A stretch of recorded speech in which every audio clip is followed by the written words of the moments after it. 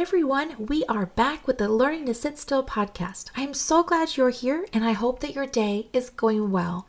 I know that sometimes the day-to-day tasks can wear us down and it is easy to think that at the end of the day, they don't matter. But you know what? God asks us to be faithful in the little things, the mundane things, because it is in those things that character is built. In Luke 16:10, Jesus says, "He that is faithful in that which is least is faithful also in much, and he that is unjust in the least is unjust also in much." How you behave with little is an indication how you will behave with more. Sometimes we think that if we had more time or more money that we would do better than we are now. But the truth of the matter is, if we don't learn to master what we have, we can never manage more. I know I have not always done well in this area myself. I fell into the trap of saying, well, I would do better if I had more, but God reminds me that I need to do my best with what He has given me now. Today is an important day because it was given to me by God and He has something He wants me to do.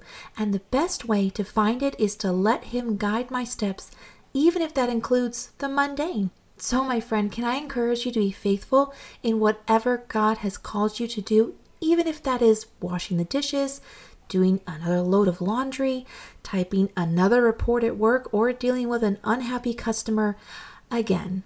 Now, that is not our topic for today, but I wanted to just encourage us in the day-to-day. For our study today, I wanted to get back into our Daughter of Eve series and talk about Miriam. She is a woman with quite a story to tell, and it unfolds in 4 scenes. We first meet her as a child looking after her brother, but she will mature into a woman who leads Israel in song after they cross the Red Sea, but sadly she will stumble over pride, which leads her to be struck with leprosy by God and quarantine outside of the camp for 1 week. How did such a woman go from being a child used to restore her brother to her mother's arms to being an outcast for a week? That's what I want to unpack today and give you 4 valuable words from her life that apply to ours today. When we are introduced to Miriam for the first time in Exodus chapter 2, it is simply as the sister. We actually won't learn what her name is until after the crossing of the Red Sea. Her mother Jochebed has placed Moses by the river, but there is no mention that she asked her daughter to keep watch. Verse 4 only says, "And his sister stood afar off to wit what would be done to him." The word wit means to know. Miriam wanted to know what would happen to her brother. She knew what was at stake. She knew why her mother had done this to her little brother. Maybe she even understood the amount of faith her mother was displaying in God, and she wanted to see the outcome. You could say that she was just curious, but her curiosity would lead her to witness God's faithfulness to those that put their trust in Him. She witnessed Pharaoh's daughter having compassion on her brother, but that is not all. Our first word from Miriam's life is courage. I want you to put yourself in this young girl's shoes. We are not sure of her age. She is referred to as a maid, and that term puts her anywhere from a girl, about 8 to 10, to a young maiden, which could be from 12 to 14. Whatever her age, she was old enough to realize what was happening and that there was an opportunity at hand to restore her brother to their family for a little while, all under the protection of the princess. Miriam is watching from the shadows. She has kept her distance, but when the princess showed signs of compassion, she rushed out to speak with her. She, a slave, went with boldness to the king's daughter. Miriam seemed to be a girl who had absolutely no problem speaking her mind, a characteristic that had its pros and cons, as we will see later. But she asked the princess if she could call a nurse of the Hebrews to care for the child. Smart move. When the princess agrees, Miriam wastes no time fetching her mother. Her bold action resulted in a son being restored to the family. They were able to enjoy their brother for a little longer. Now, I must be honest, I am more shy by nature. Most people don't believe that, but I am just not an outgoing personality. I am not the person that walks up to a total stranger. I think I would have hesitated if I was Miriam, mainly out of fear. And that leads me to wonder, how many times have we missed out on opportunity because we were afraid to move? even when an opportunity presented itself. Miriam had the courage to act, to move past whatever fear she may have had in order to seize a God-given opportunity.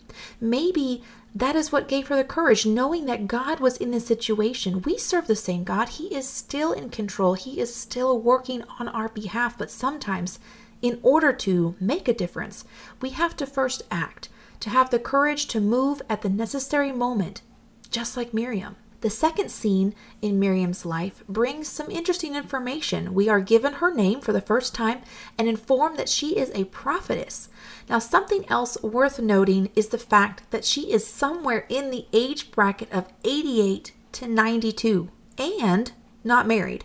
Now, I don't know about you, but I tend to picture her as this woman around the age of 30 when Israel leaves Egypt, but when I thought about it, I realized that I was completely mistaken. Remember, she was called a maiden, making her anywhere from 8 to 12 or even 14 at the time of Moses' birth. Moses remained in Egypt 40 years, then stayed with his father-in-law Jethro for an additional 40 years. This makes Moses somewhere around 80 when he returns to Egypt, and Miriam over 85 for sure. The fact that she wasn't married and never would be was something else that caught my attention.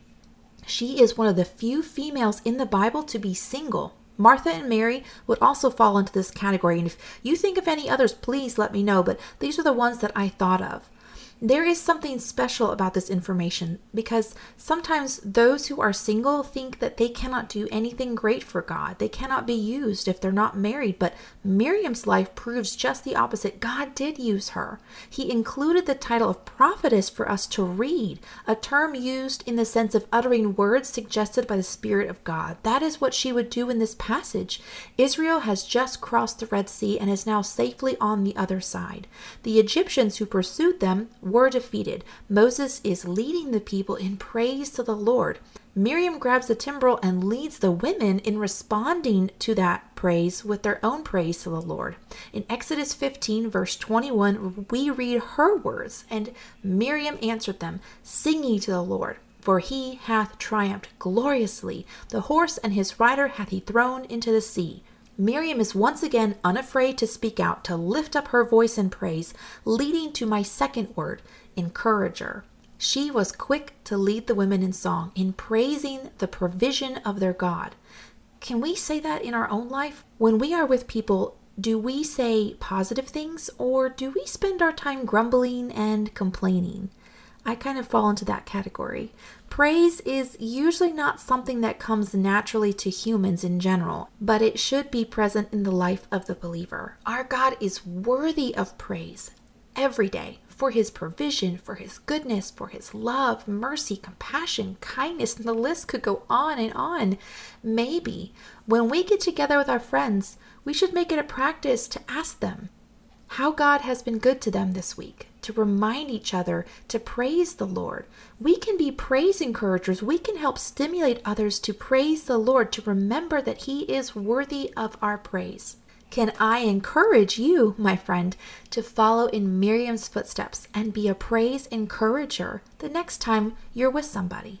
Now we transition into the third scene of Miriam's life, the one that is talked about the most, which takes place in Numbers 12.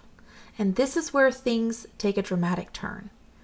This incident would take place prior to the 12 spies entering Canaan and Israel rejecting the promised land based on their report. Miriam and Aaron spoke out against their brother because of his foreign Ethiopian wife.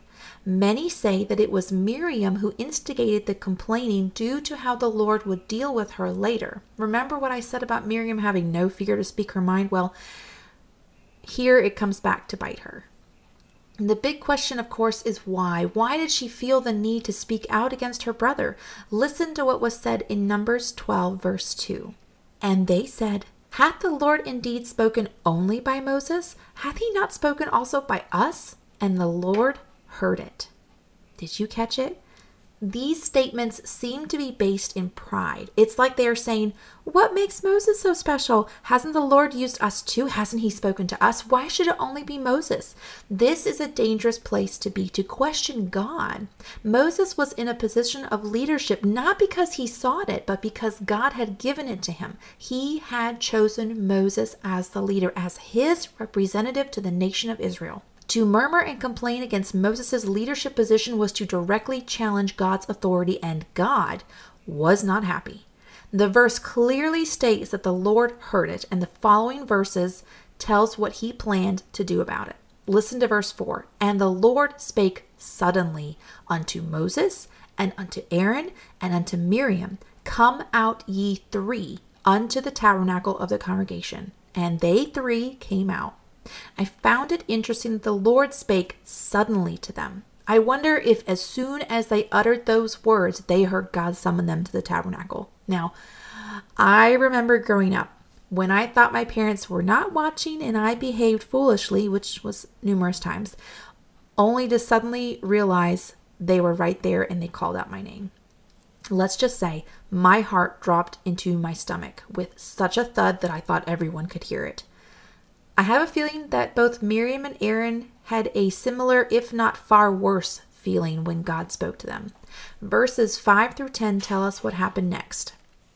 And the Lord came down in the pillar of the cloud and stood in the door of the tabernacle and called Aaron and Miriam, and they both came forth. And he said, Hear now my words. If there be a prophet among you, I, the Lord, will make myself known unto him in a vision, and will speak unto him in a dream. My servant Moses is not so, who is faithful in all mine house. With him will I speak mouth to mouth, even apparently, and not in dark speeches. And the similitude of the Lord shall he behold. Wherefore then were ye not afraid to speak against my servant Moses? And the anger of the Lord was kindled against them, and he departed. And the cloud departed from off the tabernacle, and behold, Miriam became leprous, white as snow, and Aaron looked upon Miriam, and behold, she was leprous. God was angry at them for what they had done, and he set the record straight. He tells them that it is his decision alone who he speaks to, about what, at the time of his choosing. Verse 10 tends to imply who was mainly responsible for stirring up the complaints. When the cloud lifts, and Miriam, only Miriam, is a leper, much to the horror of her brother. God judged Miriam for her actions. She was wrong to speak against God's authority, because that's what she was doing, not against Moses. She was referring directly to God's authority. Now, I do want to clarify one point. This does not mean we are never to speak against those in leadership. If a pastor is doing something wrong that goes against the word of God, we need to say something. This incident is not meant to say that those in leadership positions can do whatever they want. They are accountable to God for their actions, and if they disobey God's word, we can and should speak up. The problem here was that Miriam was ultimately speaking against God. Her words were being guided by her pride, not by the Lord. Pride is a dangerous emotion, one that always leads to trouble because it makes us believe a lie about ourselves. Miriam's pride led her to believe that she deserved to be right there with Moses, that she was entitled to an important position. When we allow pride into our heart, it will guide our thoughts and actions. Pride always makes itself known. It can never be hidden, which means we must guard against it. At the first signs of pride, we need to correct our thinking by going to the Word of God to remind ourselves of how God views those who are proud. Proverbs 16:5 says, Everyone that is proud in heart is an abomination to the Lord. Though hand join in hand, he shall not be unpunished. And Proverbs 28:25 tells us, He that is of a proud heart stirreth up strife, but he that putteth his trust in the Lord shall be made fat. Both of these verses were evidenced in the life of Miriam. She stirred up strife and was punished for her behavior. Now she was a leper. That's a death sentence. But what happens next is a beautiful example of mercy and grace. And Aaron said unto Moses, Alas, my Lord, I beseech thee, lay not the sin upon us wherein we have done foolishly and wherein we have sinned. Let her not be as one dead, of whom the flesh is half consumed when he cometh out of his mother's womb.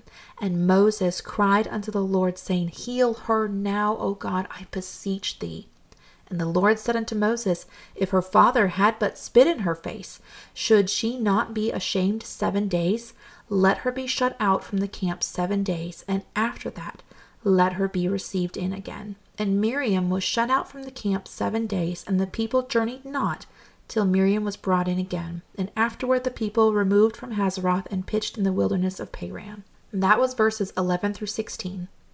Her brother Aaron pleads for her. He begs Moses to intercede on her behalf. He admits that he takes responsibility for his part, behaved foolishly, that they sinned, but he cries out for mercy. And Moses, the one who had been the source of all their complaints earlier, the one who had been offended, asks God to heal his sister. He beseeches him on her behalf.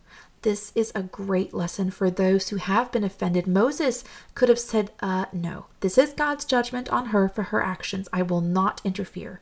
But that was not his way. We are told that he is a man who was meek. So instead, he beseeched the Lord to heal her.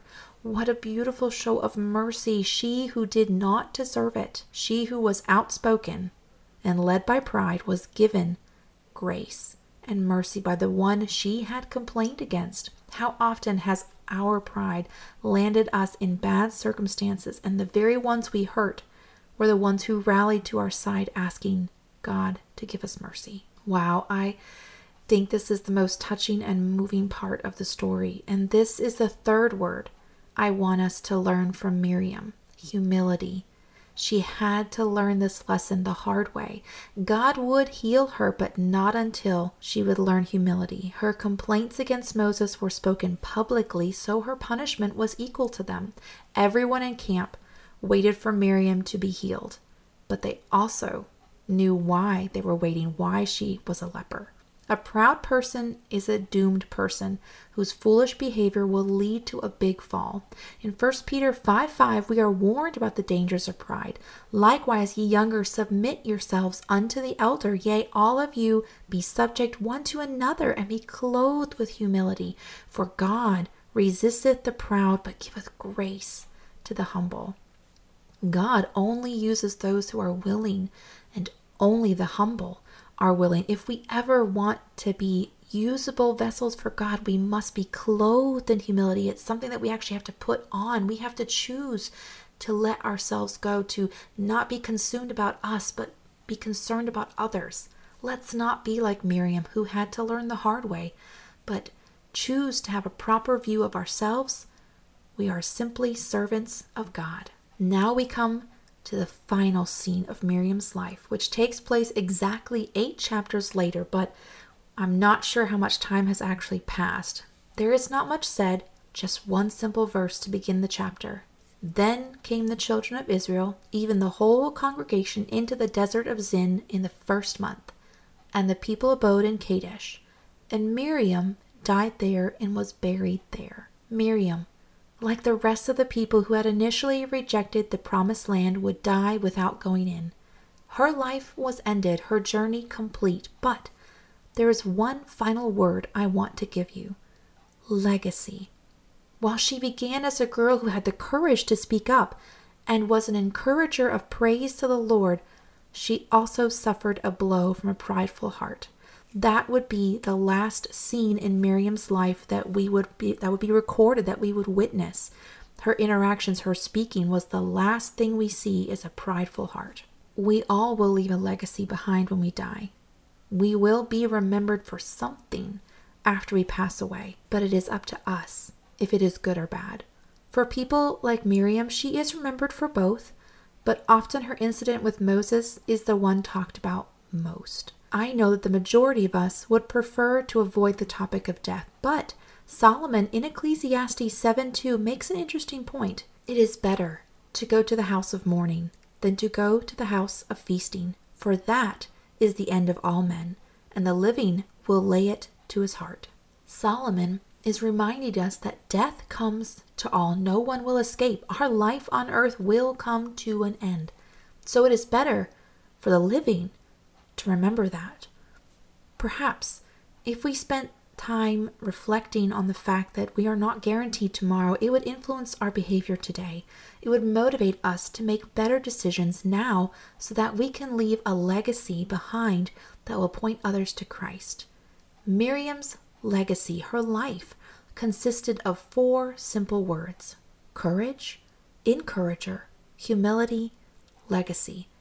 My prayer is that we would tuck these words inside our heart and let them remind us to speak out for the right, to seize the opportunities God gives us, to be an encourager for others in praising the Lord, to resist pride and clothe ourselves in humility so that we may leave a legacy that shows we were a follower of Christ. And please don't forget that Miriam was a single woman over 90, meaning that it's never too late to start serving God. And whether you are single or married, God can and will use you. All you have to do is be a willing vessel. And with that, we wrap up our episode for today. Please know that if you have any questions or prayer requests, you can always send them to me, learningtositstill@gmail.com, or through my social media accounts, Sit Still My Daughter. I pray that you have a wonderful day in the Lord, my friend. And remember that you can sit still as His daughter, knowing that He has everything under control.